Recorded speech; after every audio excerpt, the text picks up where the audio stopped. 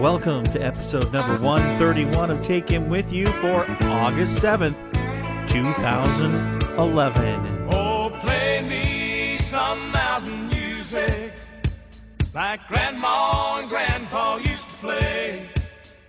Then I'll float on down the river to Cajun Hideaway. Drift away like Tom Sawyer, ride a raft with old Huck Finn. Take a nap like Rip Van Winkle, daydreaming again. Oh, play me. Yeehaw! I felt like playing some country music today. What do you think? Well, I like it. I don't know about... I'm just, I'm always surprised when I hear you play country music because I know that's not your favorite. Well, I used to be in a band, a country band, and this was the song that we played in a contest. I was in Maria and the Fly By Night Band. I played the piano and sang harmony. This very song right here. Yeah. Yeah, that was before me, though. So I didn't remember. I never saw you perform country. Oh, you would have liked it. I probably would have. Yeah. I like Maria. I've met Maria several times. She's a nice lady. You met Maria of Maria and the Fly By Night Band. Yeah, I actually met Maria before she was in the Fly By Night Band because her aunt's farm was right across the street of my farm growing up, and we played together as kids. Wow. That's exciting. Yeah. Yes, it's, country thing to do. Yeah, well, we're not talking about country music today. We're going to be Okay. talking about being elastic. Elastic? Well, things bad sometimes happen to us, and how we get through them depends on how flexible we are. Ah, So that's we're going where to talk elastic about comes in. becoming elastic. Becoming So stick around. flexible. Plus a review of Rise of the Planet of the Apes, a review of the iPad case called the Handstand, and some cool stuff going on around our house. So stick around for more of Take Him With You. Music has to start. Oh, play me some mountain music like Grandma and Grandpa used to play. Then I'll float on down the river to Cajun Hideaway. Hey, hey. Okay, and then they go into this cool instrumental break, and it's a blast. And I'm not going to play it all here, but this is the band called Alabama. Did you know that? I didn't have a lot of country albums growing up, but my dad used to play country music in the milk parlor. Really? The cows liked it. No. Yeah, they did. They liked country music? Yeah, Cows? yeah. What does that say? What does that say Well, about they country were music? country cows. Yeah, I guess that's right. It must have really moved them.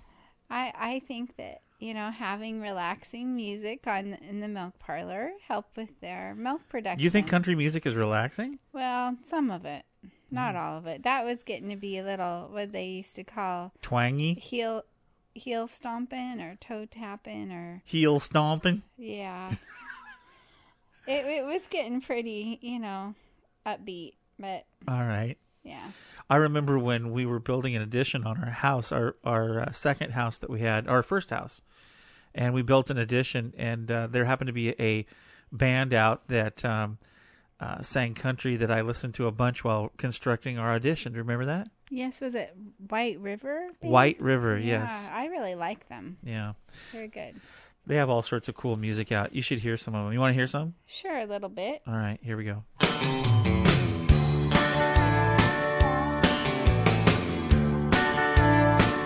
I like my straight leg Levi's. I like my Justin boots. I like the smell of fresh cut hay in the early morning dew. And I like the Stetson hat. And I like a feather bed. And I like my pinto beans with a pan of fried cornbread. And I like my gospel country. I like the slide of the steel guitar. And there's something about twin fiddles that puts a melody in my heart.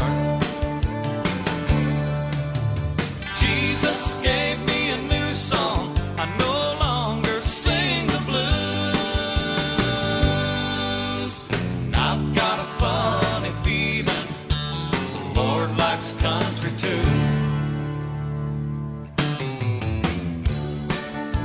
I don't know if God is partial to country music or not, but that is a kind of a fun song, isn't it? Yeah, well, it says he likes it when we make a joyful noise unto the Lord. So, I mean, some people might think country music's kind of noisy, I guess. Uh-huh. Yeah, I'm not sure how to dig myself You out can- of that one. You can find White River on iTunes, and you can also find them on YouTube. That's where I found them. They're not together anymore, but they had. I particularly like their singer Bruce Haynes was his name, and he had a couple of solo albums out as well. Very, very good music. What are you doing? Oh, my You keep my throwing your mic microphone away. stand was falling down because it's broken. And Yeah, we're her trying to mic make stand it- broke. We're going to need to purchase a new mic stand, maybe before next week's podcast. Yeah, well, We'll see. we're in not Aberdeen. cheap, They're not though. around here. Yeah, you have to order them from faraway lands, I guess. Yeah. Yeah, so right now I'm holding my mic stand up. Do you want me to push pause so you can fix it? That would be nice. Okay, we'll be right back after this. Hello, Dan here. Well, you have impeccable taste since you're listening to this wonderful podcast. It's one of my favourites too. If you feel that you could squeeze another show into your regular listening though, why don't you give mine a go? It's called Out of Range, and I talk about the things I love. Everything from geeky TV, classic toys, and brand new technology and gadgets. You may find something you like, or be introduced to something you've never heard of. Search for Out of Range in iTunes, or go to the website at dangerous.com/out of range. I'd love to hear from you. Now the next... Happy listening. Oh, sorry about that, Dan. Hey, the next Out of Range podcast is going to be on the Transformers, the cartoon. Oh, yeah, I used to watch that when I babysat. So he's taking been a long time. comments and stuff. If anybody wants to send them into him. It was about 26 years ago that I watched the Transformers cartoon. Transformers, more than meets the eye. Isn't it Transformers, Robots in the Sky, or something like that? Robots in In disguise. disguise. I thought it was in the sky. Robots in the sky. Well, you know, when they morphed into a giant Transformer, they were kind of looked like they were in the sky. For those of you that don't know what Transformers are, what planet do you live on? They are basically vehicles that turn into robots, or robots that turn into vehicles to disguise themselves, and they're from space. Well, I listened to both the first and second podcasts of Out of Range. Out of Range, and you know, the first podcast was like Just our the first podcast, intro. just the intro, and Yeah. trying to see if it worked.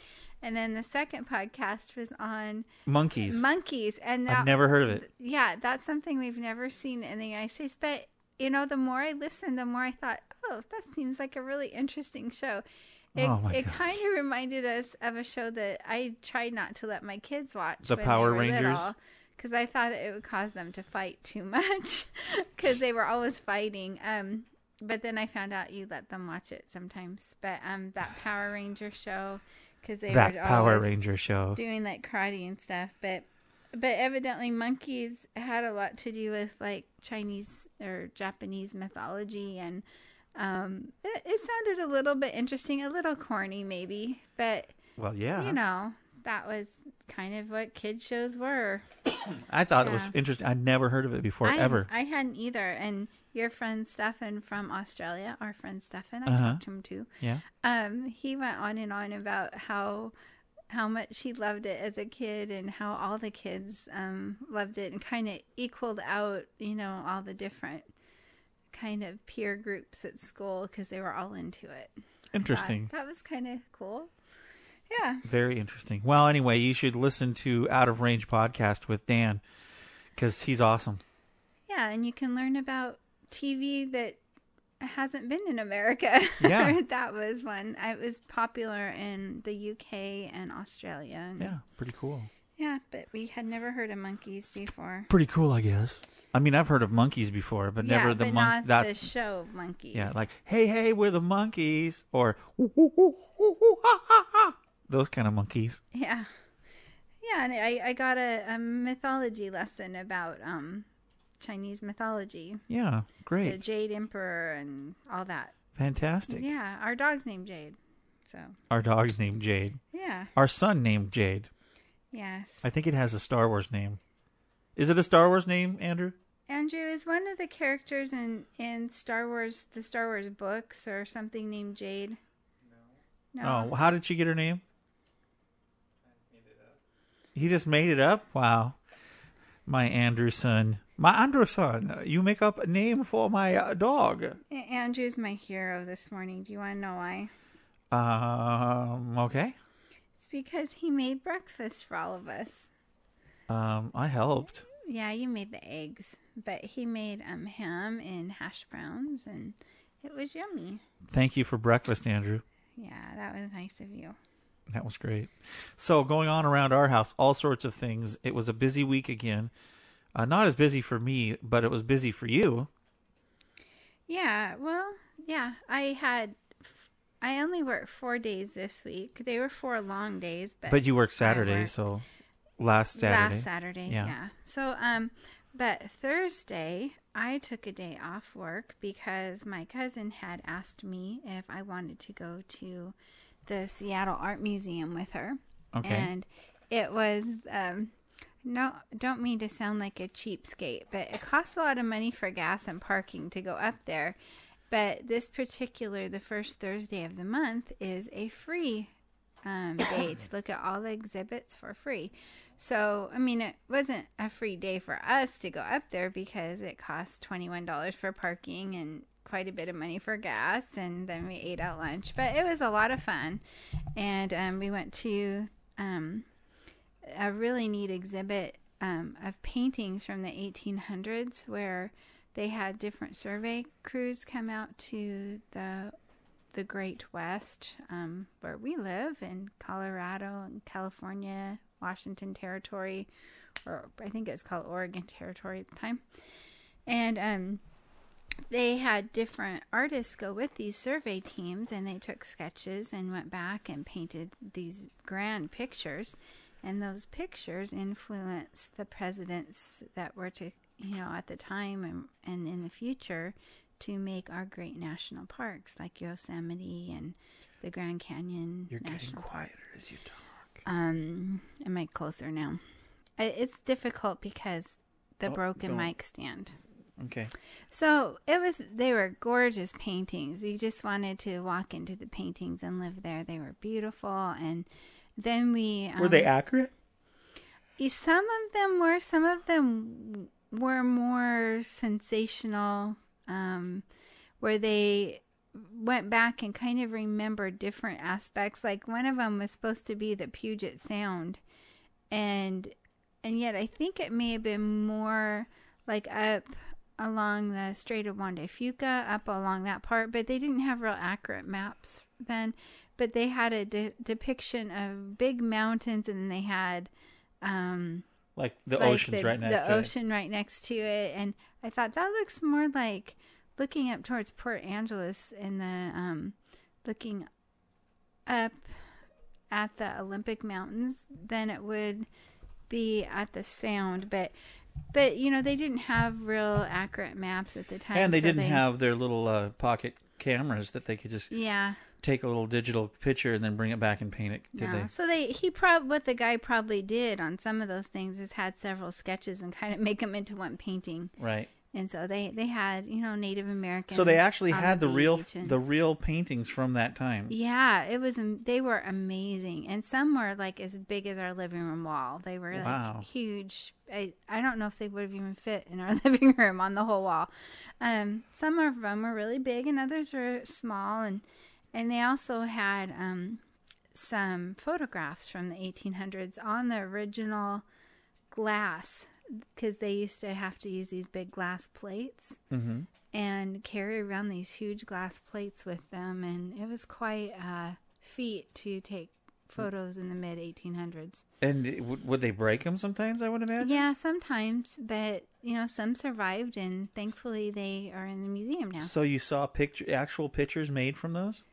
They were on the glass plates, yeah. Interesting. Yeah. I wonder how they do that.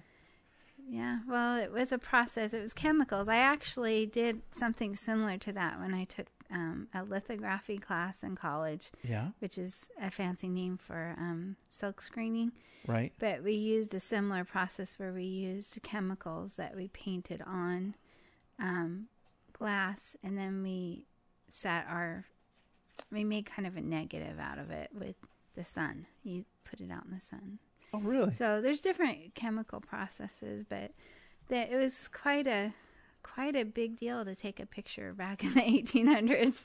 Yeah, it wasn't People like had it to is sit today. still for like 5 minutes because it took so long to expose the Right, and then you look at what we do today, and I take at least hundreds and hundreds of pictures at one photo session, yeah. and then throw away most of them. And then, you might only get a few pictures while the lighting was right because you didn't have control of the lighting like you can now. Right. Yeah. That's crazy. So what else was wild. good at the art museum? Anything other cool other than that? There's a lot of things that were cool. We actually didn't see all the art museum because there's 4 floors. And my cousin wanted to go see this,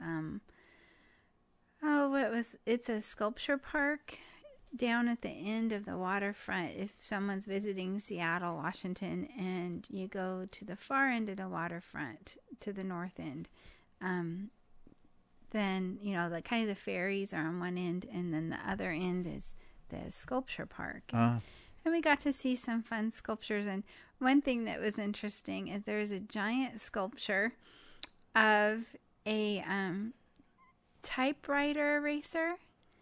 And I looked to my cousin, who's just a few years older than I am, and I said, just wait, the girls are coming up behind us. They didn't know what it was. They won't know what that is because that's an antique thing. They've grown up with computers and word processors on the computer, and they didn't know what a typewriter eraser was. How did you learn typing when you were in school? Did you have those electric typewriters? We had very loud electric typewriters, and every single day I got a headache in typewriting class. Mrs. Sexton was my poor lady. She got so razzed for her name. But we'd go into her class, and they'd have rows and rows of electric typewriters, and they were all really loud. When you turn them on, they all go...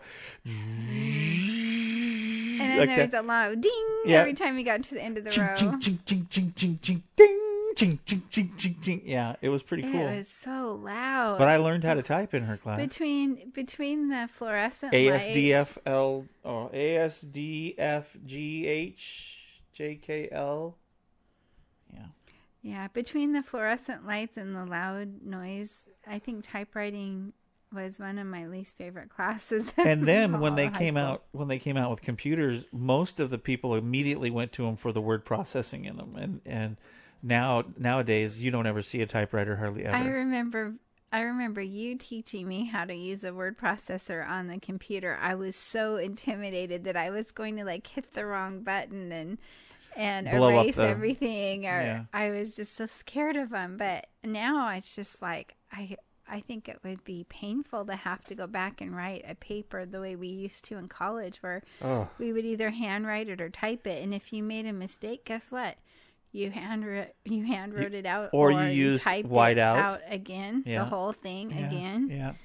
Oh, it was took forever. I remember writing my papers out on a legal pad, and then getting time at the library to use their typewriter, and then typing into the typewriter, and then bringing it to class. But boy, it was just a hassle compared to what it is now. And now today, if you want to change paragraphs around, it takes seconds, whereas you'd have to just type it all over again or write it all over again. Yeah.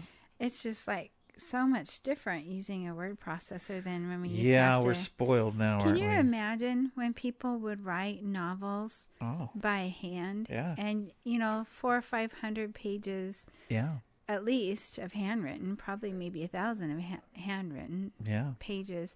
And then it all had to be typeset. And then if you had to edit it and change it, that meant writing all those over again as you got it. Yeah.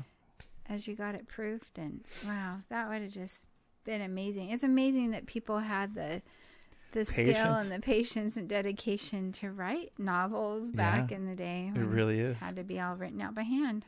Okay, so anything else cool about the day in Seattle? Yeah, but I don't want to say this name wrong. We went to this Japanese grocery store. I think it was called Ujirama's. Ujirama's. Oh, Ujirama. It was a hard name to pronounce, but it was kind of wild. I like Ujimama. We had they had a bunch of restaurants in the store. They had like 6 or 8 different like Asian things. They had Thai and Hawaiian, and they had all kinds. I went for Thai because I love Thai food. Yeah. And so we ate lunch there in the restaurant, kind of a dinner actually, because it was in the afternoon between lunch and dinner. And then we went and shopped the grocery store, and they had like big pigs' heads with sunglasses on, and they had Why do you think they put octopus. sunglasses on them? Was it bright in there? Well, I think because it's kind of creepy to stare at a dead pig's eyes, but Okay. and they had octopus and a bunch of things that we don't see on the harbor very often where we live on the coast. And one thing I loved is there's certain Asian foods that were about a third of the price there than they are down on the harbor, because down here they're kind of specialty foods.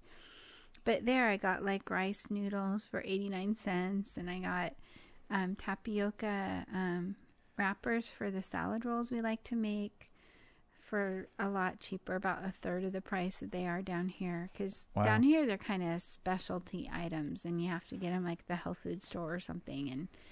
And but yeah, they had really good prices for things like that. So I got a few things which we need to make salad rolls, because I got tofu and Tofu? you love those salad rolls. Yeah, they were okay. They're good. Mm-hmm. So I got the stuff to make those, and we had fun just kind of shopping around and looking at different things that we don't have down here in the woods. In the woods. Well, we live in the woods. We live right near a rainforest and the ocean, and it's we don't have those big, huge like. Is that our son talking in the background? Yes, he's playing Lord of the Rings again. Yeah, talking online with his friends. So that was my day. We had a good time. Catherine brought one of her best friends, Sarah, and I, we kind of hung out. She took a lot of pictures. So if you want to look at her pictures, I have them on my Facebook page too. Okay. So. Well, when you were doing that, I was working on a greeting card, a talking greeting card. Yeah. Yeah, I got. Hopefully, I'll get this contract for all of them. But a company from Russia is doing some talking audio greeting cards. Did you get the contract for the fall themed ones, the Halloween ones? Well, I did for 2 of them, and then we'll see how the rest of them go. Oh, okay. But I did a hilarious. Can you play the little one that Catherine helped you on? Do you want to hear it? Well, you probably can't play all of it since they're buying it, but you can maybe play. Well, they haven't bought it yet. Oh, okay. So maybe I can play it. But just don't. If you do play it, no one take this and use it, because someone might be buying it. Just asking you, please. We'd like the money for it.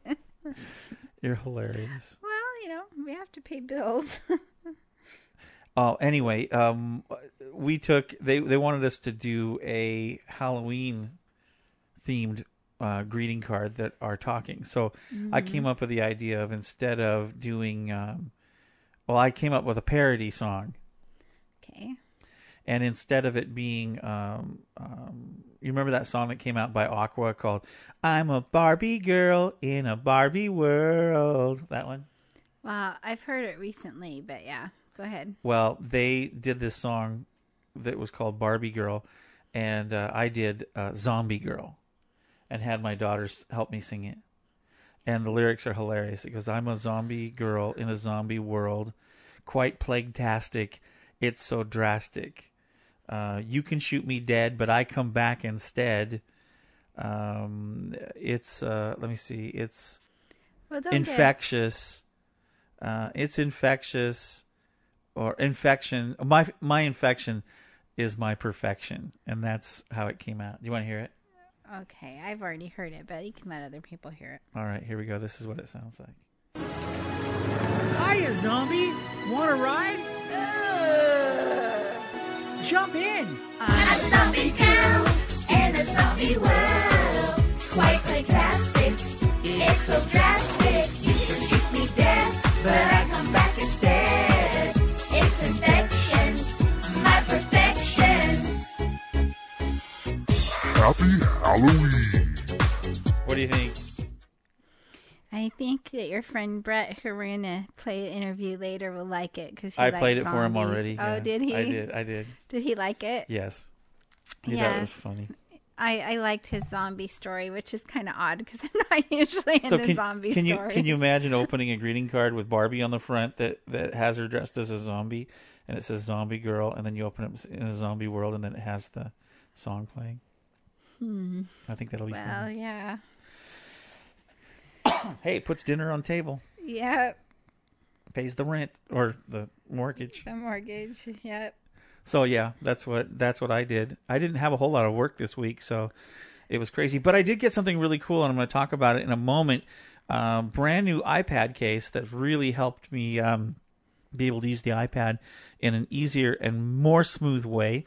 Plus, a safer way with you not have to worry about dropping it. Exactly. And then also I'm going to review the new movie Rise of the Planet of the Apes. So stick around for that. Hey Guildies, this is Kenny from Knights of the Guild podcast, the official fan podcast for the award-winning web series The Guild. I'm here with some really cool news. Not only are we still continuing our regular podcast, microcast, and minicast, we've now added companion casts. A companion cast is a podcast that coincides with the new episode of The Guild and will take you behind the scenes of that specific episode. I was fortunate enough to be on set for the filming of Season 5 and got exclusive interviews with cast and crew as they finished their scenes for that day. I also sit down with the creator of The Guild, Felicia Day, as well as the producer Kim Evie and the director Sean Becker, and get insights into the workings of this fantastic web series. So when you're finished watching a new episode of The Guild, be sure to go to knightsoftheguild.com and download the companion cast for some fun behind-the-scenes information.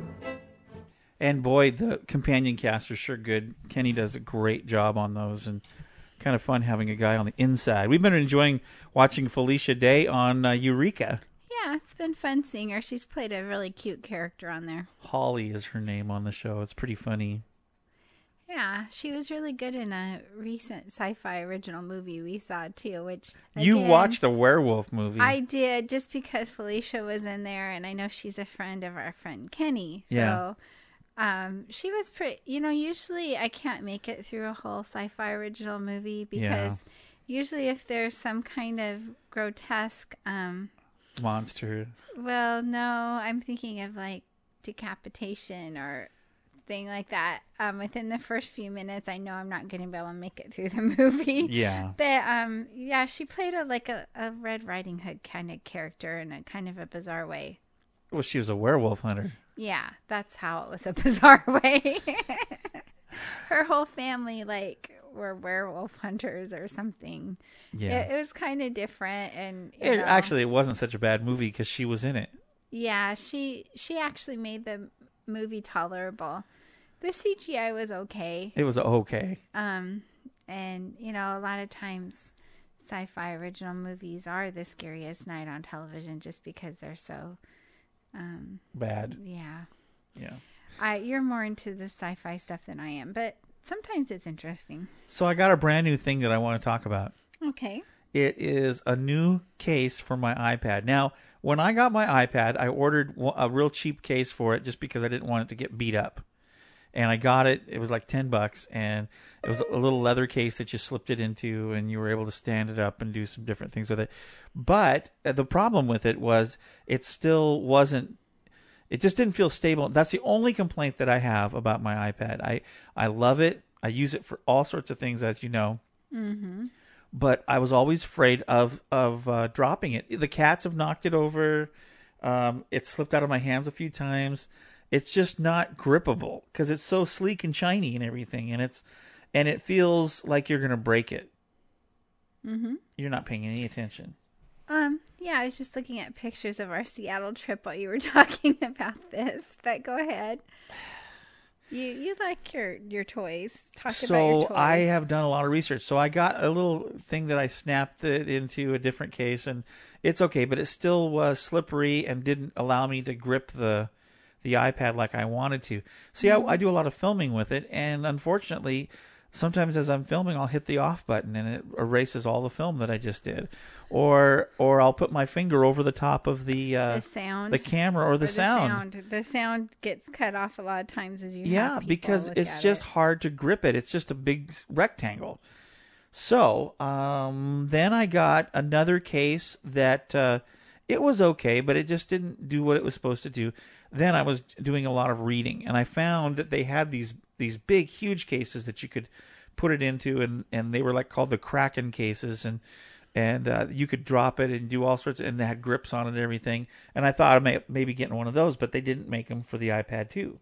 That's been our problem. There's a lot more cases out for the iPad 1 than there are iPad 2s. And you bought a couple of the iPad 1 cases by accident. Yeah.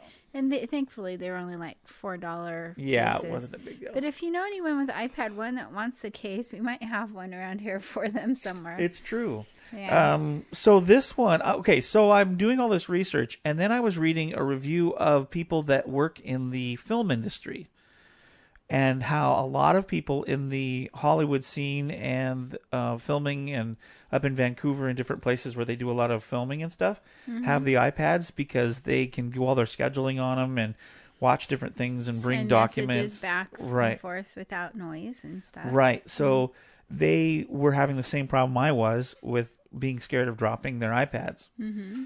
Somebody came up, this company called Handstand came up with a case called the Handstand. Mm-hmm. What a remarkable case it is. Okay, so this is, I'll describe it to you. It's basically a hard plastic case, well, a little bit of rubberized feel to it, that you pop the iPad into. It's got two grips on both sides of the longer sides, and then on the back it has like are you familiar with a Lazy Susan? Yes. Okay, a Lazy Susan is it's like a pivoting tray or a pivoting circle thing. Yeah, it's a circle where like a tray will be on like little ball bearings, and it'll roll around. Well, in particular on this iPad case, it has an elastic strap that you put your hand in, like a camcorder. You know how in a camcorder you put your hand, and then you can, with your fingers, you can reach the buttons on the top of the camcorder. Yeah.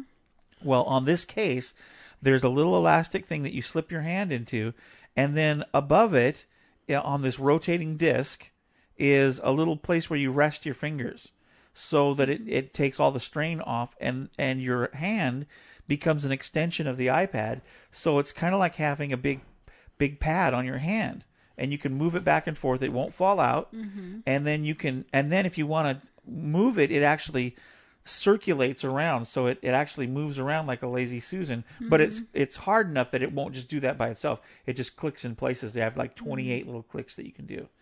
And so as soon as I got it, I popped it in there. I haven't taken it out yet since I got it. Kind of fits like a baseball mitt as far as that's like what it feels just, like. you Yeah, know, it's just on your but hand. your hand is open, and so it's not. But it becomes part of your hand, kind of. Yeah, and it is fantastic. Already, I use my iPad even more than I did before. It goes right over my little stands that Andrew built for me, and now I don't feel like it's going to drop or get hurt or anything like that. What's our dog barking at? Catherine is dog sitting, so she was going to feed the dogs or check on the dogs. Oh, so that's why our dog is barking? Yeah, and I think there's all neighbor kids outside too. Oh, okay. All right. Yeah, well, So it's called the Handstand, and it's called The Revolution is at Hand, and you can find it at thehandstand.com, I think. And is one where... nice thing about it is that it has a little empty place on the side that you can put the power into. Yeah, it's got little holes cut out so you can plug your earphones in. You can the power. You don't have to take it in and out of charge. the case. Right, I don't have to take it in and out, and it's really been fantastic.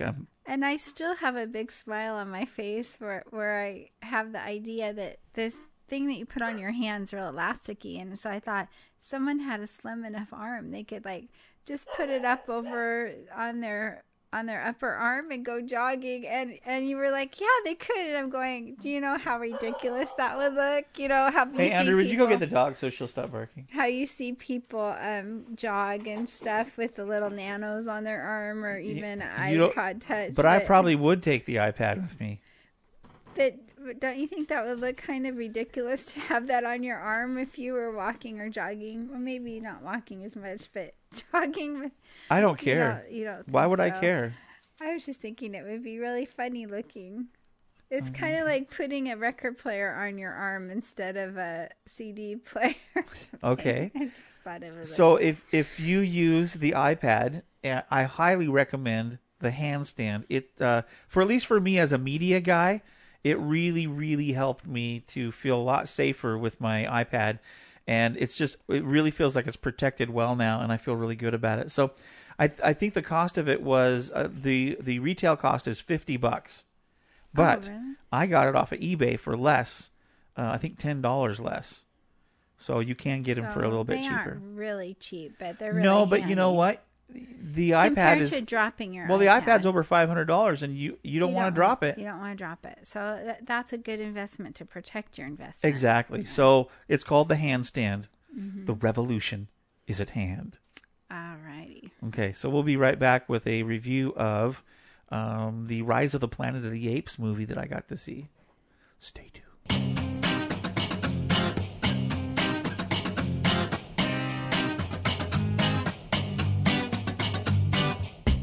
Big Brother? No. Survivor? No. The Office? Angela. Then what do we talk about? Gaming, sci-fi, fantasy, and geek stuff. Really? Yes. Cool. I'm Jen. And I'm Angela. And you need to listen to the Anomaly Podcast, where female and fandom converge. Find us online at anomalypodcast.com. That's ANOMALY podcast.com.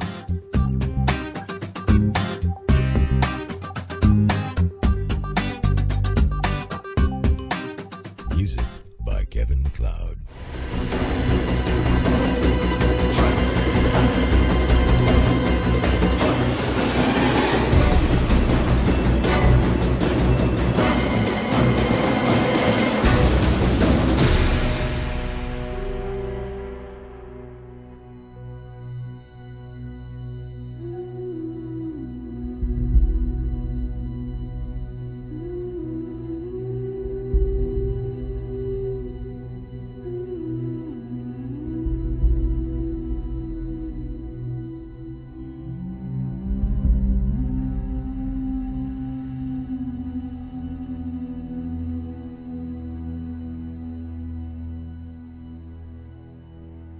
There you go, a little bit of music from Rise of the Planet of the Apes. Ooh.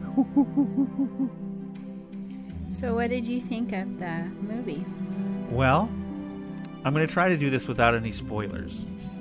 I thought, okay, I've been waiting. You know how much I love Planet of the Apes. And I call my dog an ape now. Hello, little ape. I'm petting her. Little ape dog. My little Caesar. Cornelia. Okay, so I went into it. I thought the if you've gone to any of the movies and you've seen the trailer for it, it appears to be a pretty cool looking, intriguing movie. Especially as you're not paying any attention at all to me. I am. Quit looking at the iPod and pay attention. I messed up on my profile picture. I was wanting to fix it. It only did the top of my head. You can fix it in a moment. What did you think of the movie? I'm trying to tell you, but you're not Okay. listening. You don't care. Well, I've already kind of heard, so I thought you were just talking to our podcast listeners. Uh-huh. So go ahead, dear. Okay, so I'm a real fan of the actual original Ape movie, and I've liked even the Tim Burton sequel. I thought or movie interpretation was pretty good. Not most people don't like that one, but I liked all the Ape movies, so I followed it. So in seeing this particular premiere or preview at the movies, when I saw X-Men and when I saw Green Lantern and when I've seen a lot of movies this summer. I don't usually do movies, so this is kind of rare for me. But when what was the last movie we went to see, Andrew? We went and saw Captain America. Yeah. And they had a preview for Rise of the Planet of the Apes, and it really looked good. What I was very impressed with was the CGI and how they were making the animals look so real when I knew that they weren't actually real animals. Yeah, but you said they looked real. Yeah. Quit messing with your Facebook. I'm trying to fix my profile picture. We're going to have a problem here in a second. Okay, I put my Facebook down. My iPod Touch. I just want you to know, for years, she used to hassle me for looking at my iPod or playing on the computer or doing something.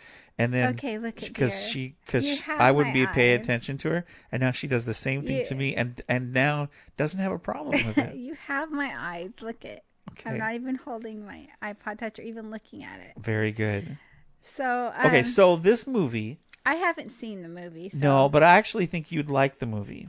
even though I'm not a big Planet of the Apes fan. Well, it's not hokey and corny like the actual Planet of the Apes. And it's set in today's time, not like the 1970s. Right. And without going into huge detail, let's just put it this way. Instead of being evolution-based in this particular movie, it's more based on man's ability to mess with DNA and genetics. And so basically, you can, and you know this from the previews if you watch it, so I'm not spoiling anything here. But the guy, James, how do you say his last name? Franco or something? I don't know. He's the scientist guy, and he has developed this this drug that they are testing on the apes or on chimpanzees and different things as a cure for Alzheimer's. Alzheimer's. However you say it. Alzheimer's. I don't know how to say it. Okay. And basically what it does is it affects the brain and tries to fix the brain so that it has heightened memory retention and fix the pathways in the brain. And so they try it out on the animals and everything. And I won't say what happens, but obviously we know that they get super intelligence, and as time goes on, some interesting things happen. However, what you don't see in the previews is really the heartening and heartwarming part of the movie, which will appeal to most everybody. It's very, very good in it. So it has some people storylines, Very not much just so. ape storylines. Yeah, it's even got some love stuff going on. It's kind of cool.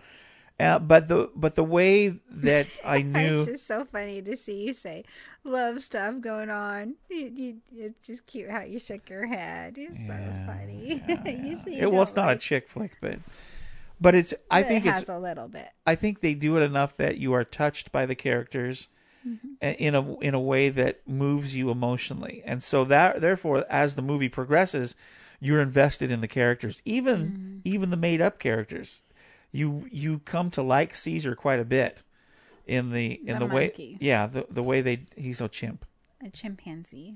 Okay. and you come to really like him, and you come to like the apes and stuff, even the kind of scary ones.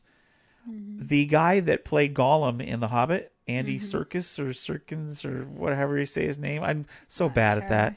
He actually did the character of Caesar in that stop motion suit. They actually had 5 or 6 main characters use one of those suits, and they actually acted it out, but the computer rendered them then. Even their eye movements. So their skeletal structure, their facial Expressions, and the way their eyes move, were real acting. Right. They weren't just like So that's what's so uncanny an about artist it. drawing When it. you're watching the movie, you forget that it's CGI about probably 5 minutes in. And so the rest of the movie, you are sucked into this world of characters that you come to believe in. And as you're watching it, it's riveting. I can't tell you one point that I was ever bored with it at all. It was fascinating. The way that they did it, you're going, oh my goodness. Then the cool part for us ape fans is they paid a bunch of homage. Is that how you say it? Homage to the original ape movie. You know, the one that Charlton Heston was in? Yeah, I remember. Yeah, you didn't like that one. Well, I think I might have enjoyed it back in the 70s or 80s when I watched it the first time. It's one of your favorite movies, so I've watched it a few more times than I would have liked to. The Naked Butts. That's what... Yeah, I don't think so. But I don't... it's not my favorite movie at all. Right. Well, this one, they paid respects to it. There was a character in the movie named Dodge, and he is one of the workers at a place where some apes are being held at. And he has most of the lines that everybody will, if you're an ape fan, will get a huge kick out of. And it's funny. There are times when it's hilarious and other times when it's tragic. But they use some of the lines from the original movie, and it really, I don't know, it's just kind of like comfort food, like eating macaroni and cheese. You kind of come back to it and go, oh, that's kind of cool. So, what do you think it is that makes you like Planet of the Apes movies? I think it was the fact that they made I love animals. Yes. And I think it's cool when they talk, and I think it's cool when they bring them to life like they did. And what's really fascinating about this movie, it's not anything like the original movie. So it's not like the apes are around having conversations and stuff. Even though there's at one point in the movie you watch, and Caesar does sign language, and another ape in the movie was in a circus, and so he knew sign language, and so they're talking back. There's captions under the apes. It's hilarious, but it's really funny. In case you don't know sign language, they Right. interpret for us. Yes, No. and it's so funny. Okay. But funny in a tragic sort of way. So you'll just have to go watch the movie to get the rest of that. Then there were a few surprises in the movie. Now that we know the plot of Planet of the Apes, the first movie that was out, there really isn't anything that they could do to really surprise you, really. There's no real twists. They don't find the Statue of Liberty at the end, those kind of things. Yeah. This was done in a different way. And like I said before, it wasn't done with the evolution in mind. But my question What? is, does it go along with the canon of the original movies? Would it fit in? Because in the original movies, Caesar came back with his parents in the spacecraft that the astronauts had left on Earth. Right, because she was pregnant. Zero was pregnant. Zero was pregnant, and so she brought back an intelligent chimpanzee. No, it doesn't follow that canon. So it's just totally like a reboot. Well, yeah, it's a reimagination of it, I would say. Well, Star Trek did that with their last motion picture. That Yeah. it kind of strayed Yeah. from the canon as far as it made up a whole different timeline. Universe, yeah. It has kind of a different timeline Yeah. because their timeline was altered now, so things are going to be different. Right. So the movie Rise of the Planet of the Apes had a few surprises in it, and one surprise that made all the audience gasp. And it came out of nowhere and was just fantastic. I won't say what it was because you have to watch it. Tell me because You have to watch it. But it was so funny. There wasn't a whole lot of people in the theater because it was the first showing. It was like at 1:00 in the afternoon, so there wasn't a lot of people there.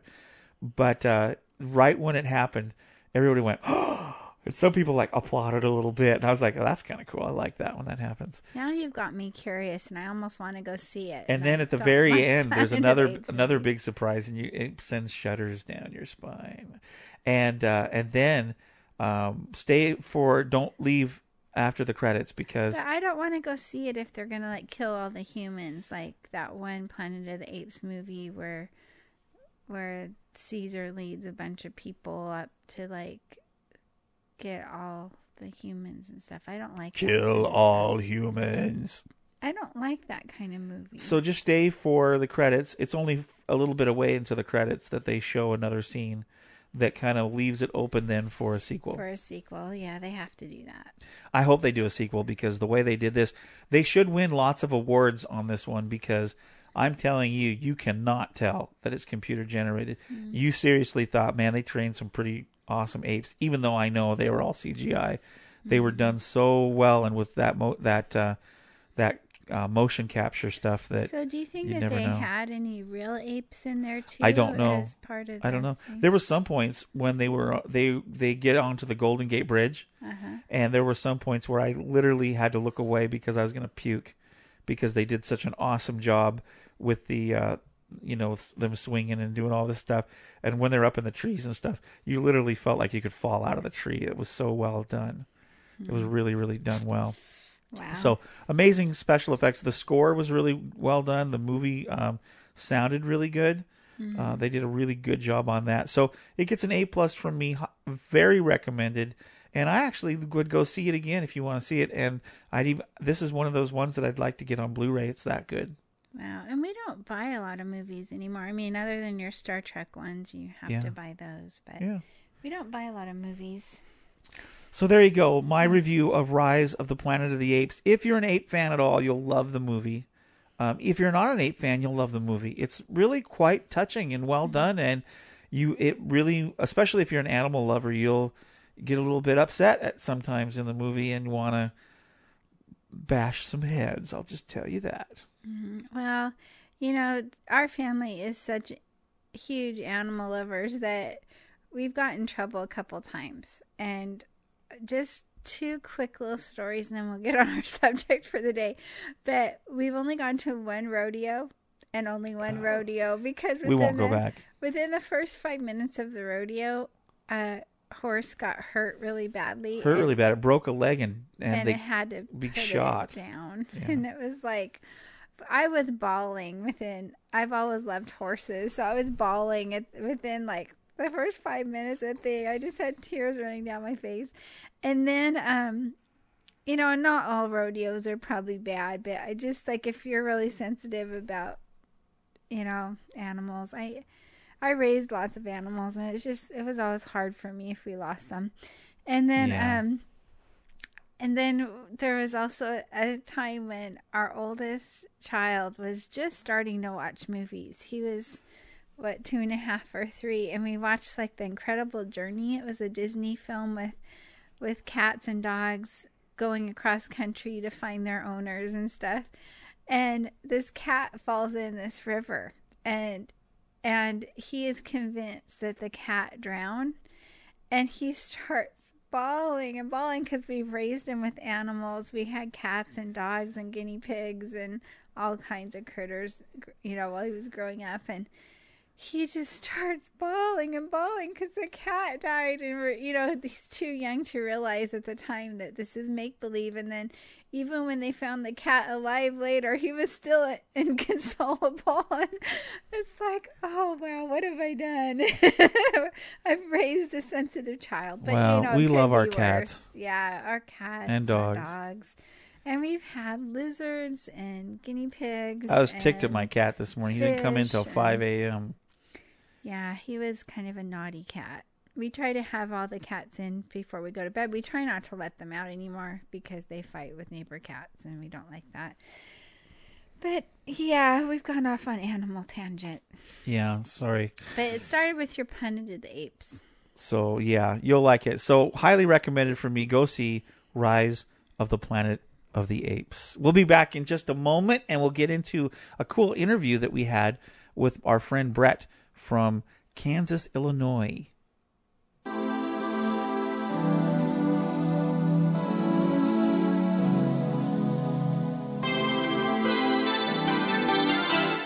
Taking With You with Rick and Amy. It's one of the best podcasts around, and we'd like to think maybe we could be a close second. We can only be a close second if you come and listen to us while we talk about classic television and films from around the world. So, if you fancy listening to us waffle on, then please do join us. You can find us at waffleon.podbean.com, or go to our favourite place in the world for podcasts. Well, maybe not yours, it's mine, because I can't quite figure out any of the others. And that's iTunes. Just type in Waffle On Podcast. We'd be honoured if you join us.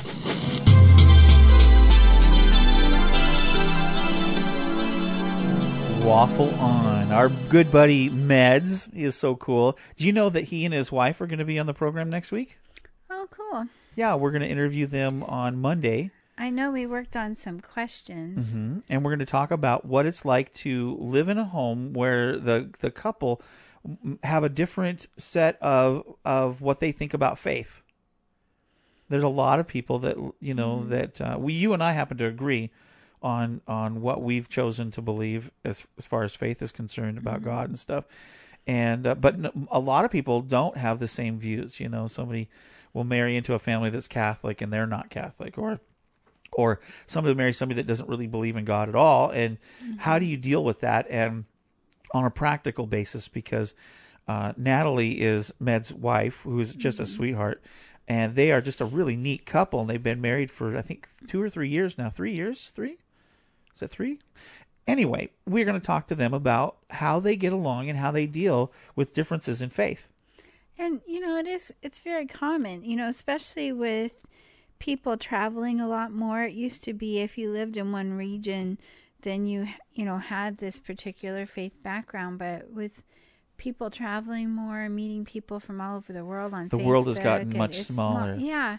I think about a cousin of mine who was raised in a Christian family, and she married a Jewish man, and then their son grew up with both kind of backgrounds. He went to Hebrew school, but also went to church with his mom. And then he met a Japanese girl at college, and they had a Buddhist wedding because she's from a Buddhist background. Right. So it's like, this is a common issue today. How do you blend your faith and your, I don't know, get along with different belief systems and backgrounds? And well, there's a way, and I think sometimes when we were really heavy into a church setting, we didn't really talk about this other than it was bad. You shouldn't be with somebody that doesn't believe the same way you believe. Well, and I do think that... But they never talked about how do you get along together and how do you work through it. It does make it easier if you have a similar background and similar faith. But the thing is, probably half the people that are married or in relationships or more don't. They have different backgrounds. And for some reason, the church never addressed how do you deal with that. They just said don't. Right. Well, they basically made out the person that didn't have the same faith as to be bad and mean and nasty, when in fact that's maybe not be true. So how do you deal with that? And so we're going to talk about that and from a personal perspective. That's what's coming up next week. But today we have an interview that I did with Brett Hammond, who is a pastor from Kansas, Illinois, that woke up to a big surprise here a couple of weeks ago when somebody knocked on his door about 3 a.m. And his 100-year-old church was burning to the ground. And I think we've had him on... Yeah, he was on the podcast talking about his zombie story and his pastoring and all that jazz. A zombie Amish story. Yep, it's pretty cool. That's quite a combination. You can go back in our archives and listen to his show. It was really, really well done. It was a fun show. But I got to sit down with him and talk a little bit about how he's dealing with that, how their church is dealing with the whole thing. And I think one of the things that we want to encourage everybody at here on the podcast is that we do know that bad things happen to good people. And how we bounce back from them is probably the most important thing. Not necessarily what happens to us, it's how we deal with it. And in this particular arena, I think Brett and his congregation are being very elastic or flexible. Well, and sometimes you have to find the little things that you can be thankful for in the midst of a big disaster. I remember when we had our roof blow off in a bad hurricane a few years back. Not only did our roof blow off, but it knocked out all the power in our area for 6 days because all the trees that came down in our area, it took them 6 days to restore Hundreds power. of trees, yeah. We were without power. We were without telephone, both cell phone and home phone. We had cell phone. Some cell phone, but our signal was greatly reduced because some of the cell towers had been knocked out. Right. But no home phone, no electricity, and no water for a couple days. And yet I had to get a kick out of the fact that God provided water for us to flush our toilets because we had water coming out of the light fixtures because it was torrential rains along with this hurricane. And so we had, we took our ice chests and put them underneath the light fixtures to catch the water.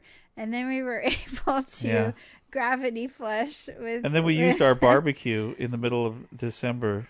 Yeah, we had a burner on the barbecue, and our neighbor would bring over her pan of water and say, coffee. I really need some coffee. Can you heat this water for us? And that's so what we did. We just kind of pulled together and made things work and checked on our neighbors. We had a neighbor that didn't that was on oxygen and didn't have power, Yeah. so we had to help her hook up to a Battery thing. her portable oxygen. And Yeah.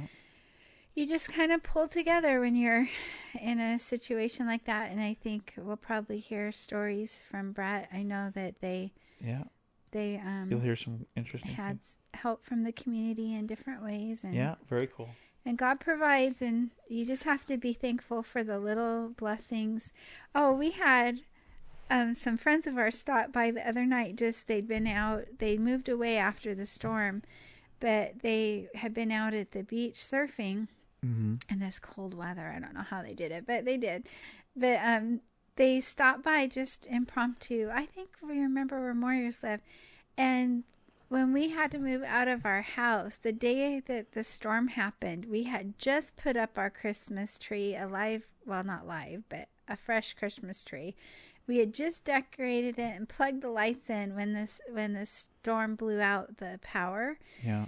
And so 6 days later, we were having to move out of the house so they could rip up the carpets and take out the sheetrock and stuff and start the repairs and drying out the house.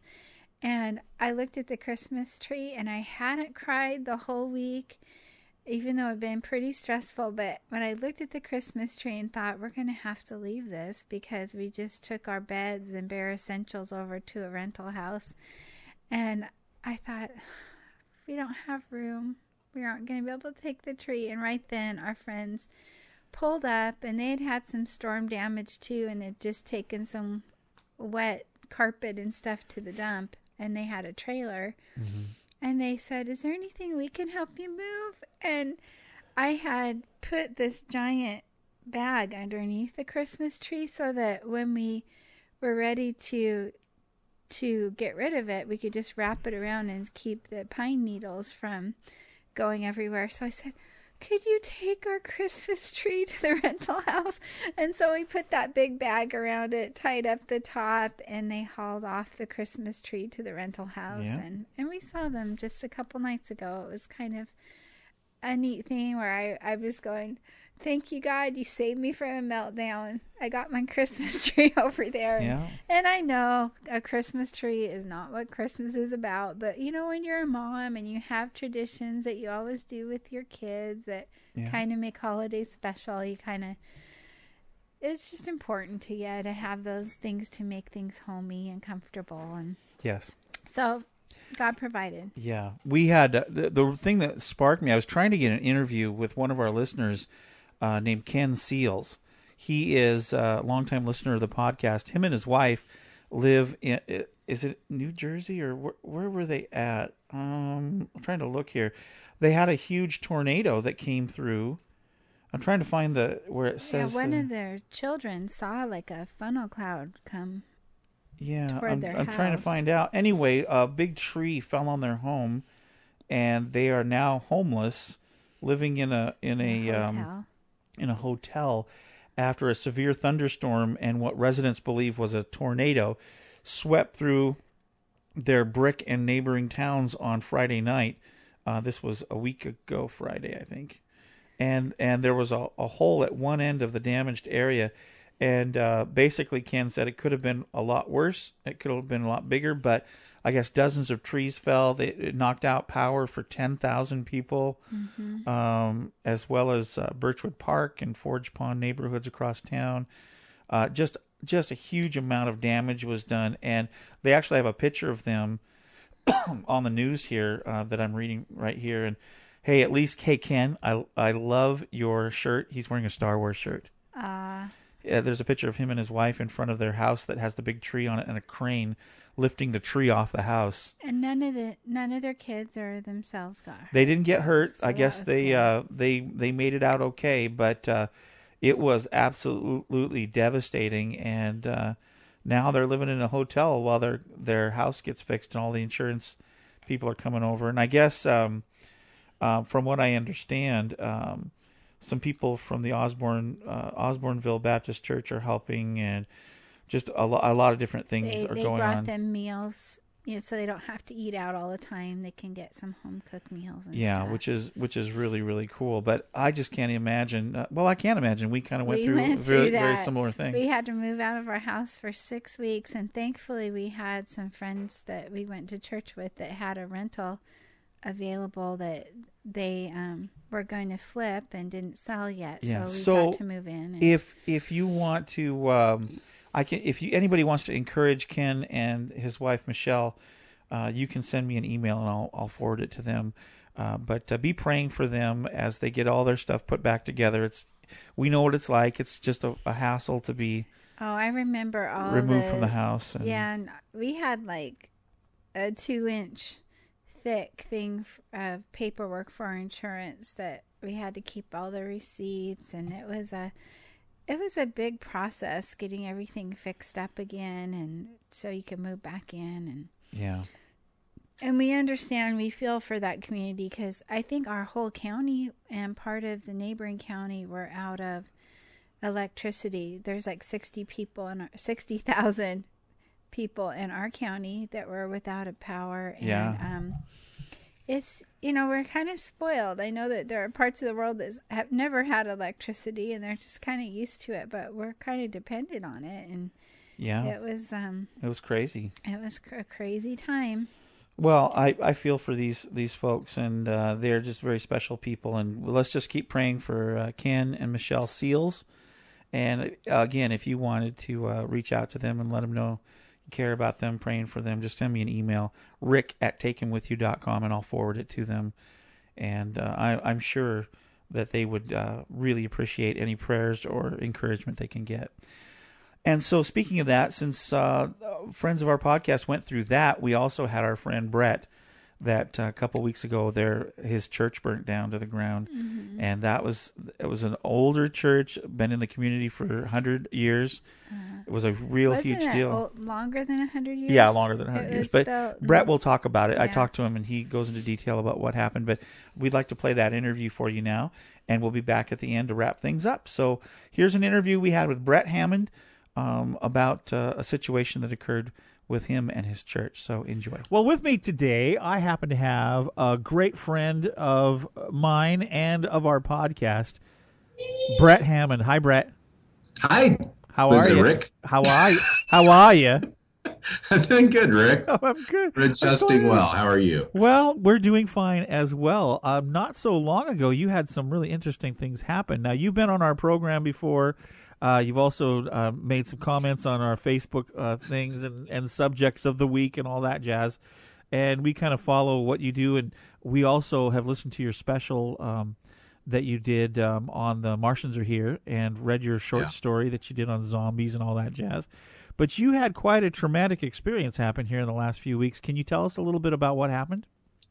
Well, Friday morning, the 22nd of July at 3:26 in the morning, I got awoken by a lady who was ringing my doorbell and screaming, "Your church is on fire! Your church is on fire!" Ooh. And that's a little that was not the disconcerting. way I wanted to get woke up. Yeah.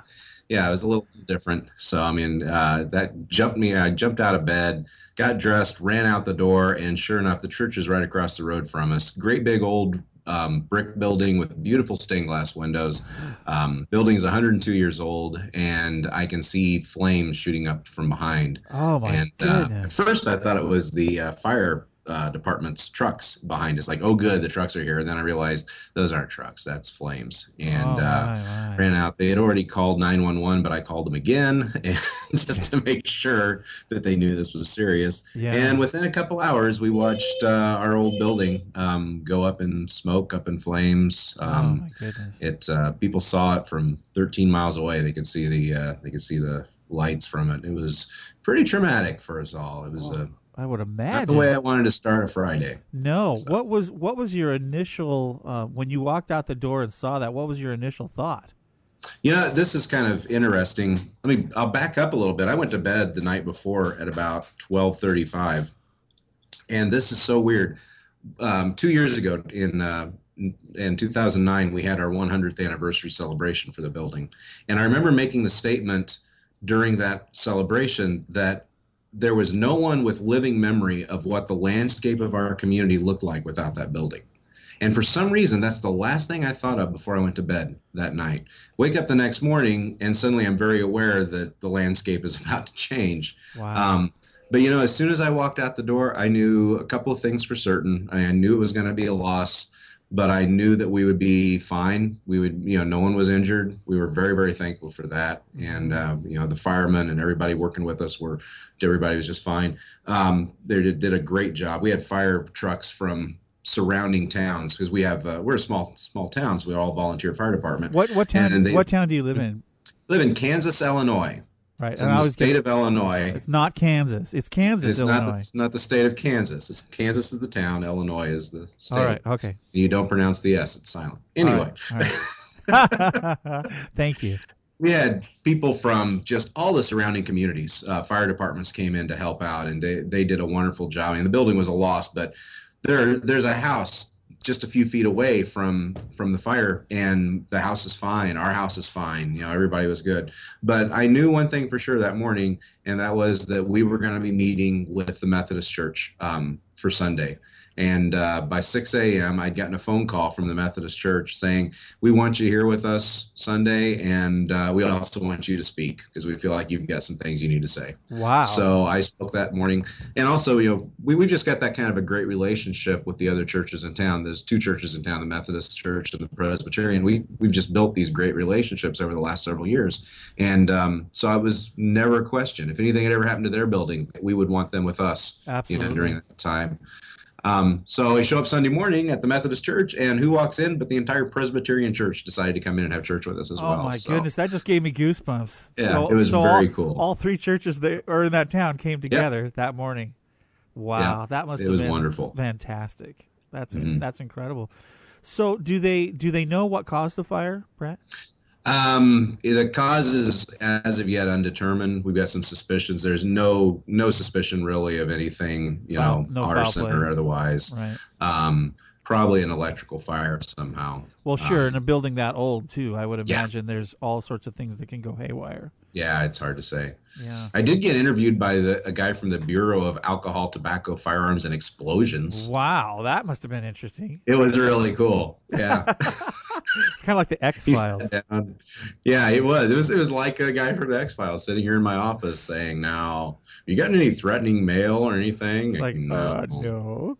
No, people ignore me. I don't know. So in reading an article about the entire situation, you also were spared having the church offices or weren't in the actual church, right? Right, yeah. So our you didn't office is lose in a all your house on the north side. Oh, that must have been really nice because you didn't lose all your records. That would have been just difficult, huh? One of the guys from my alma mater, Lincoln Christian University, called me that morning. He's like, "Are you okay?" I said, "Yeah." He says, "Oh, are the people doing all right?" I said, "Yeah, we're all coping." And he says, "What did you lose?" I said, "Well, I lost a table." He said, "Well, what about your library?" I said, "Oh no, my library's in the other." And then I stopped myself and I said, "Yes, Lynn, I lost my entire library. I need all my books replaced. I need my college to do that for me. And I want them all digital this time."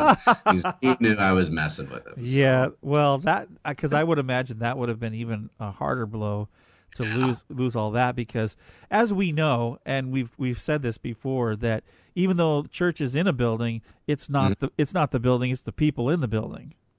One of the things that I've noticed over the last couple of weeks is, especially on that day when the fire was occurring, was everybody was here. It's a small town. You set something on fire, people show up to watch. We're like that here in Aberdeen as well, yes.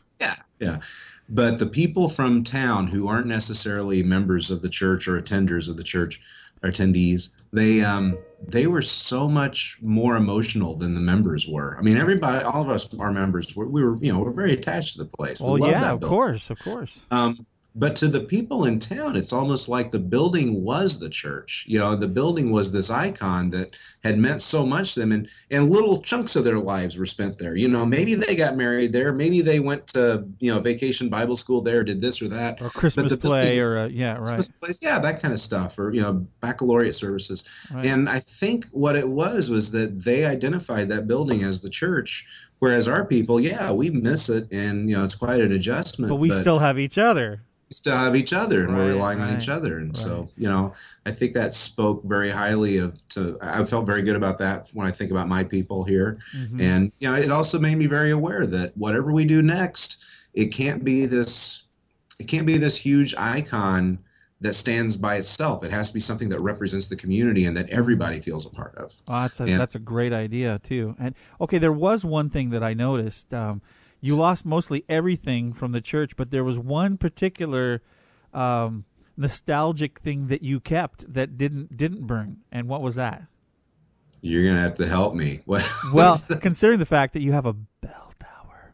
Oh, the bell! The yeah, bell! That was fun. Yes. And that was, again, one of those times when the whole community came out and watched it. And the reason why I didn't realize that's what you're talking about is I was actually out for having dinner with a friend of mine when that all took place. Oh, that's so funny. After church on that Sunday morning, about 2:00 in the afternoon, everybody met down here. They brought in a lift truck, and they went up and pulled the bell out of the bell tower. And that was the only thing that was left, wasn't it? Pretty much, yeah. The bell tower, the cornerstone. The bell tower is still standing. We have to wait till we clear up some other stuff before we can get rid of that. Right.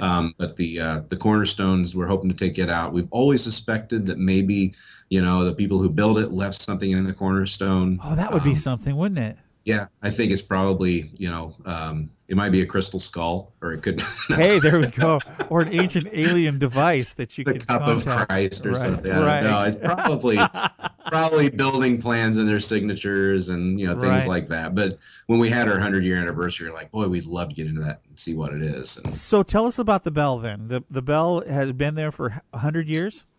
the bell had been there 100 years. I don't know that it had ever touched ground until after the fire. And it's just so neat to see everybody. They rang the bell one last time as they pulled it out. Oh, that must have been really neat. Yeah, so they tell me. I was out having lunch. So What, did you not get the memo or something? They called me up from they're passing through town, coming from heading back to Kentucky, and they said, we want to go out for lunch. I'm like, I want out of here for a while. Right, and I can imagine. people said, well, aren't you going to be here for the bell? I said, I've seen the bell. I was up there last year when we were doing bell tower work, Right. and so I was familiar with it. But I got here just as it came down, so that was fine. So obviously the plans for the new building then, have you delved into it at all or looked at it or? It's funny, everything that people loved so much and cherished so much about that building, they are very aware of what the weaknesses of the building were. It was 100 years old. It was not an ADA built structure. You could not get a wheelchair in most of it. And one thing that everybody has said is we are not having any stairs in that building. It's all on one level. And, they're doing a lot of dreaming and a lot of planning right now. The main thing we're getting ready to do is take a tour of some other churches, recently built churches. That's a great idea. Yeah, that's what a lot of people have told us to do. Don't look at plans, look at churches. So you're going to incorporate the bell somehow into it, I would imagine. Probably out front, I would say, where the entrance is. The bell will be there. Take the clapper out. Don't want the neighbor kids ringing in the middle of the night or anything. Funny, though, that thing's been up there 100 years, and you think, well, it's rung at least once a week all those years. Right. The clapper is actually worn flat on both sides where it strikes the bell. Oh, that is fascinating. Well, after 100 years, I guess you wouldn't think about that, but sure enough, that would probably be the case. Amazing. So as far as monetary wise, is the church covered? Is the insurance going to take care of you guys, or are you going to have to do a building campaign, or what are you going to do? Well, we're fairly well insured. We've got insurance on the building and insurance on the contents. We talked about it a little bit, and the insurance will go pretty far. I don't think it will put up a complete new building for us. So likely we'll do some building, some kind of a campaign or a faith promise or something or other. It's been amazing to see the amount of support that's come in from other churches. Sure. We received hundreds of dollars of support from other churches and individuals who, want to do something. And when I think about everything that's going on, we lost one building. We're not like Joplin, Missouri, where, lose the whole town. Yeah, the town is gone. Yeah. We lost a building, and that's horrible in itself. But there's so many other people that I think, wow, I would give to that first. And yet our church has had an amazing amount of influence over the years. We've sent out a lot of missionaries. We've sent out a lot of preachers. So I think that has a lot to do with the impact. But one of the statements I made to the church was, 100 years ago, our ancestors built this building for us, and for the kingdom, and they built it. They decided to do that. They wanted to build that for the future. I said, we don't have a decision. We don't have a choice. This has been given to us. God has entrusted us, and He's chosen us at this time for such a time as this, Mm-hmm. to be the people that do this. And I said, the last thing I would want to do is to look at the next generation and say, yeah, State Farm Insurance built that for you. You know, I Right. want to be personally invested somehow, Right. beyond just picking out carpet. and Right. paint. Right. I think we need an investment of ourselves in it too. So. Well, and I think it's one of the few institutions in the world today that does leave a legacy and go on into the future like that. I mean, the church is a unique situation. Yeah. Because of the way that it's a community of people, and it does leave, even though, like I said before, it's not the building per se, but the building is a place where the people do meet. Exactly. And so it's a very crucial thing. So when it comes time for the big building campaign and you start working on that, will you come back on the show and let us know about it? Sure. I'll keep you guys updated on that. all Would this be stuff. very, very cool. Okay, so now I have a couple of other questions about the whole situation.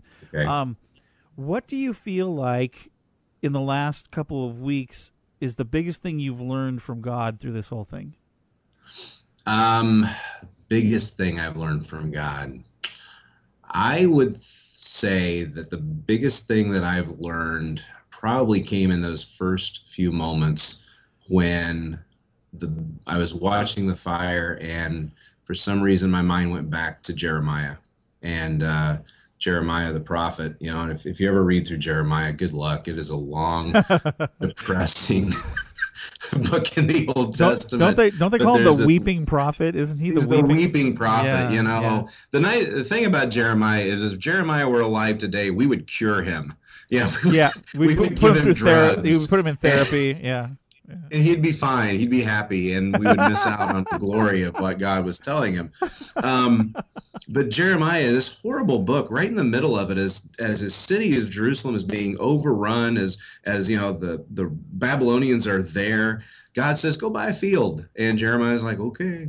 So he plops down his silver, and he buys this field that, in all likelihood, the Babylonians were standing on it. Right. But God knew that in 70 years, the people would be back, and they would need homes, and they would need vineyards. They need homes to live in.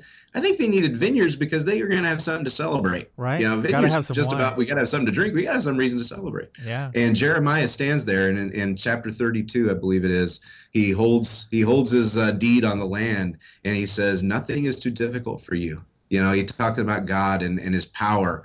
And he says, and he doesn't go to, Lord God, you made me buy this field. He goes back and he says, Lord God, you have made the heavens and the earth by your great power. And he says, nothing is too difficult for you. And it would be very difficult for us to build that building.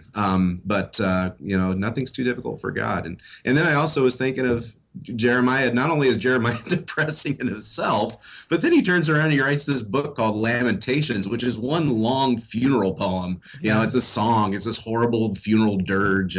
But even there, in the middle of it, you get this hope. And in the middle of all of that, we're reminded that the steadfast love of the Lord never ceases, and that his mercies are new every morning. And I just reminded our people, when we woke up Friday morning, what was new wasn't a fire. From a physical point of view, we could look out and say that fire is, there's something new.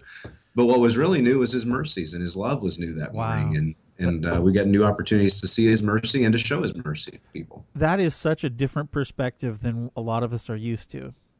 And I think it's really interesting. The reason you have that perspective is because of what you've read in the Bible. See, the Bible isn't necessarily a book full of you cannot do this, you cannot do that. It really is right. a great instructional book, isn't it? I'm a big believer that if you dig into the Word every day, you dig into the Bible every day, that you're going to encounter. I joke about Jeremiah. Right. We can talk about Leviticus, and you sit there and go, "Why am I reading this?" But what fat offering? What? Yeah. As you're faithful in just reading in the good times, when the bad times come, those words come back to you. They do. They come back up out of you, which is a fantastic thing. Jeremiah also says, if you can't keep up with the runners, in the flatland, how are you going to run with those in the mountains? And how are you going to keep up with those? If you can't keep up with the horses, what are you going to do here? And if you can't cross the Jordan when it's normal, what are you going to do when it's flooding? Right. So in those times when things are good, you go to the Word and you get a little blessing. And then when times are bad, it all comes back, and it's just like it floods all out of you. And I didn't have to stop that morning and think, what's a good scripture reference? Right. You know, it just You already knew naturally it. come out of that. Yeah. And that's a blessing. I can't claim any credit for that. God knows the thing. All right. Okay. Well, that's my dog in the background, Jade, saying hello, by the way. Hi, Jade. She's barking away. All right. Last question for you before we head out. You have lived quite a life.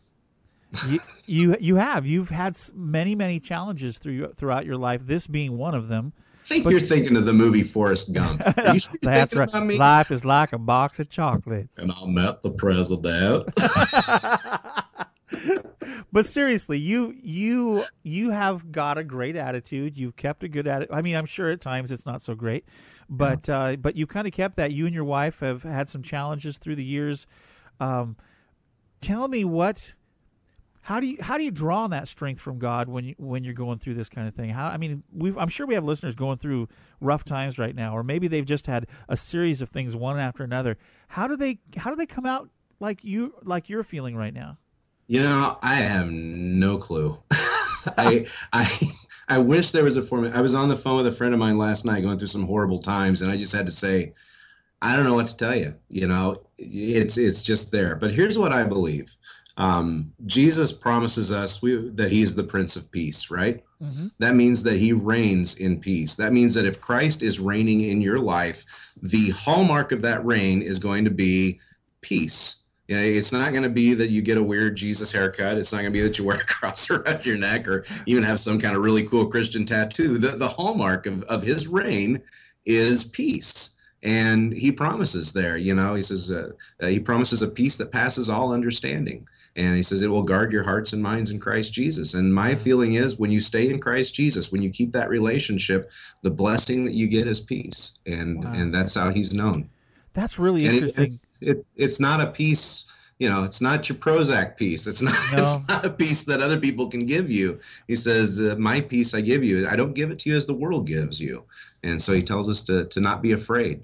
And I have just always tried to believe in that and concentrate on that. If my people would tell you, what's the one thing he harps on all the time? They'd probably say, he's always going on about peace.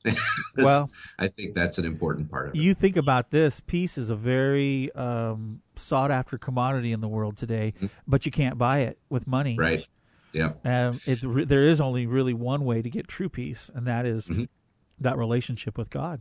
I agree. Wow. Amazing. Well, thank you, Brett, for filling us in on what's going on with you. And we're definitely going to be in prayer for your congregation and for you as you rebuild things.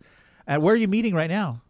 We are meeting in the old grade school here in Kansas. It's a building that it's still used as a school.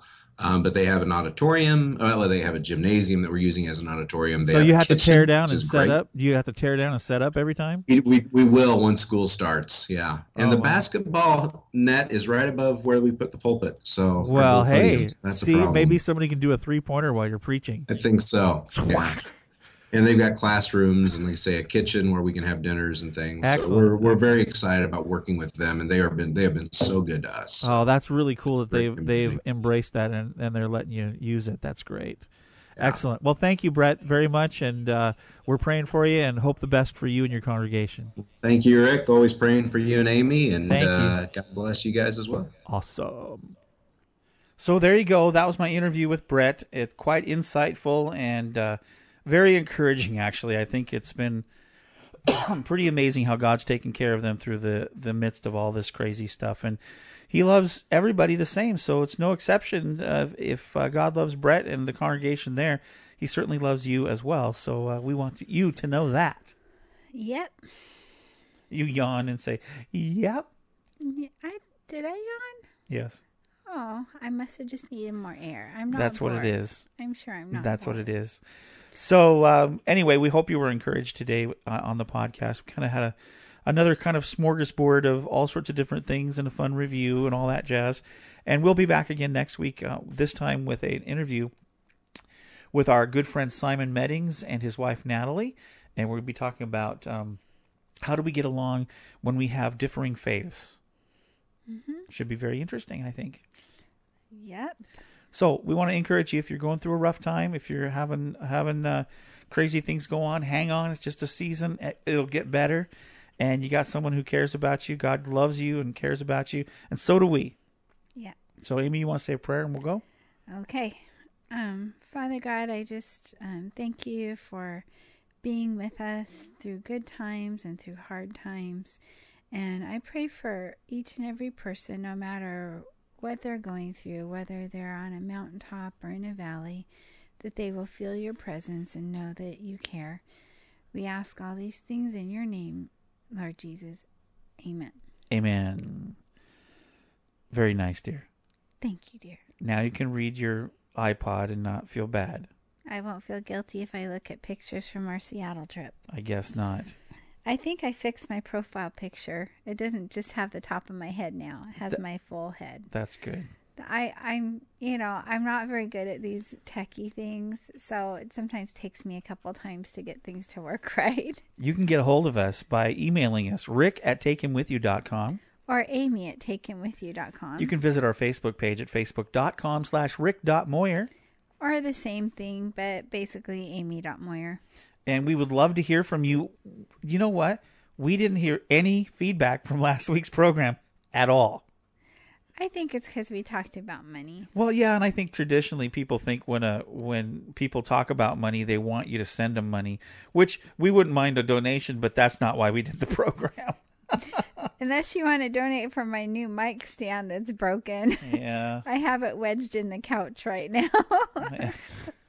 I'll get it. I'll figure something out for you. Yeah, Dear. Don't worry. We'll have to fix it. But anyway, let us know what you thought about last week's program and this program. We'd like to know. It would be great. Yeah. Okay. Visit us at takehimwithyou.com.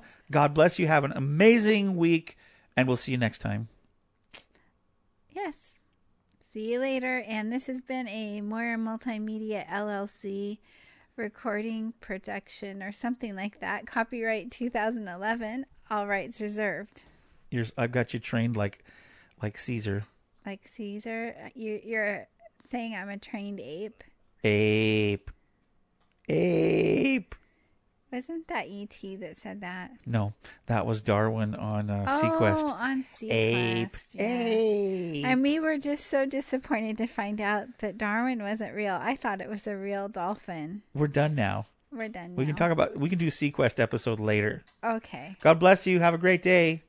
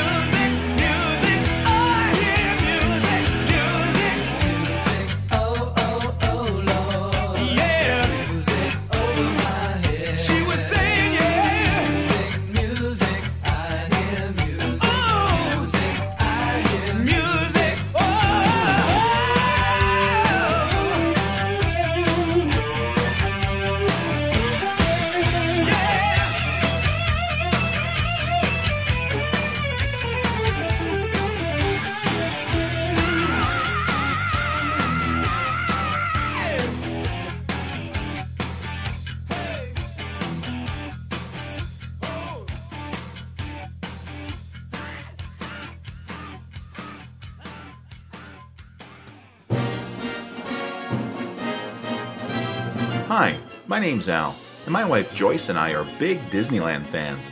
In fact, we love the place so much we started a podcast dedicated to the happiest place on Earth.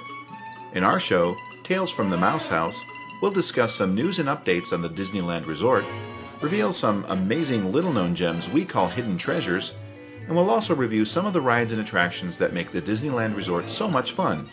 And we'll review some places to satisfy your hunger attacks, as well as offer up some tips and tricks we've picked up over the years that can help you get the most out of your Disneyland Resort vacation.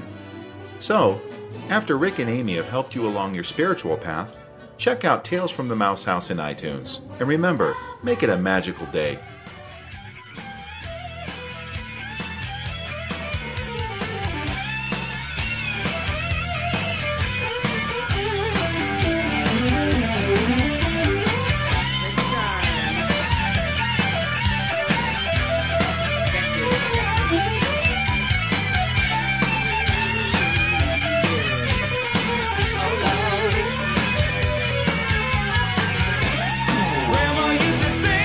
Grandma used to sing every night when she was praying. Over my head, I hear music, oh Lord. Music, music, I hear music, music, I hear music, music, music. Oh, oh, oh, yeah. Music over my head. Music, I hear music. Oh, oh, oh, oh, oh, Lord. Oh, oh, oh, yeah, yeah. Music over my head.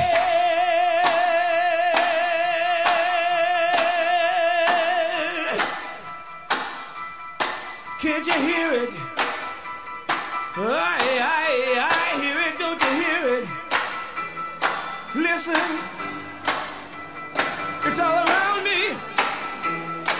It's everywhere. Oh,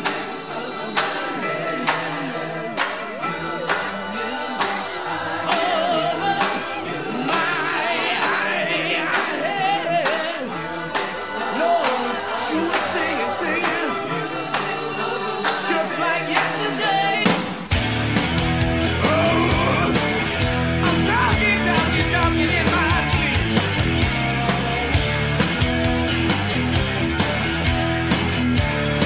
Oh, I can feel it. Yeah, yeah, yeah, yeah, yeah, yeah, yeah. Oh, yeah, yeah, yeah, yeah, yeah. To the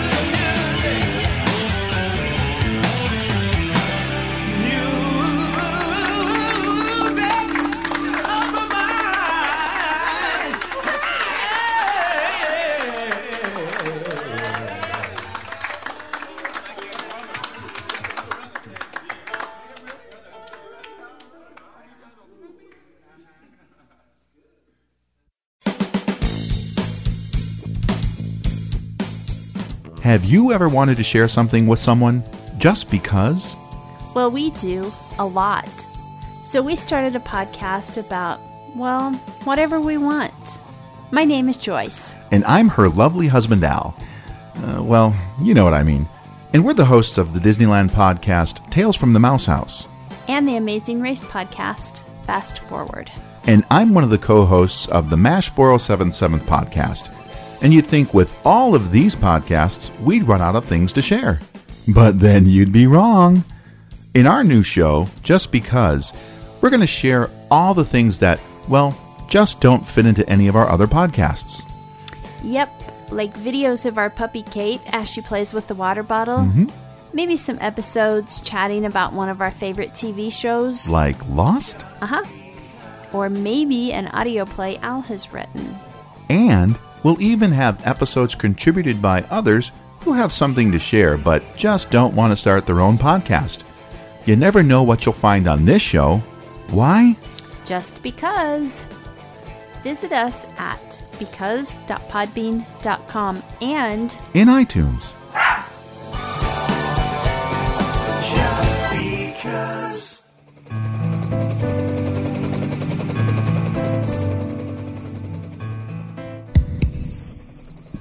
Attention, attention, it's finally here, the first and only podcast dedicated to one of the most groundbreaking television series in history, MASH. Join the hosts of MASH 4077 podcast, Kenny, Meds, and Al, as they discuss their thoughts episode by episode. They will also share with you some little-known behind-the-scenes information, trivia, and so much more. Find them on iTunes by searching MASH 4077 podcast or online at www.mash4077.podbean.com. The Treks in Sci-Fi Podcast.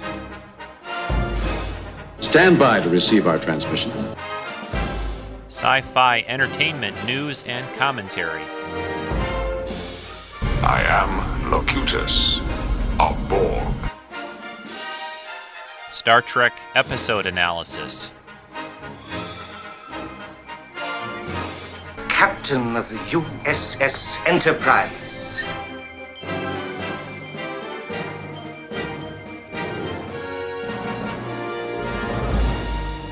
Hokey religions and ancient weapons.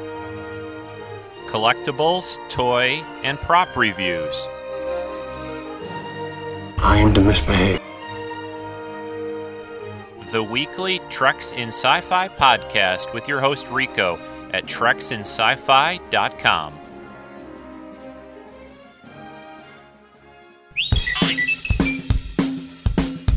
Don't be too proud of this technological terror you've constructed.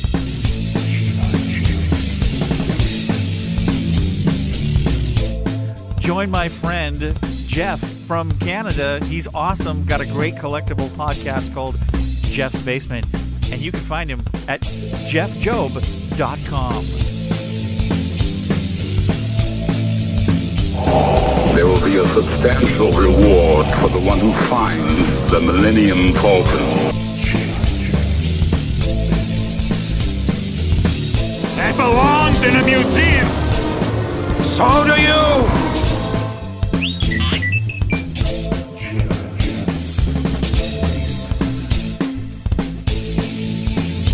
Don't worry, we will get to the bottom of this. I have you now.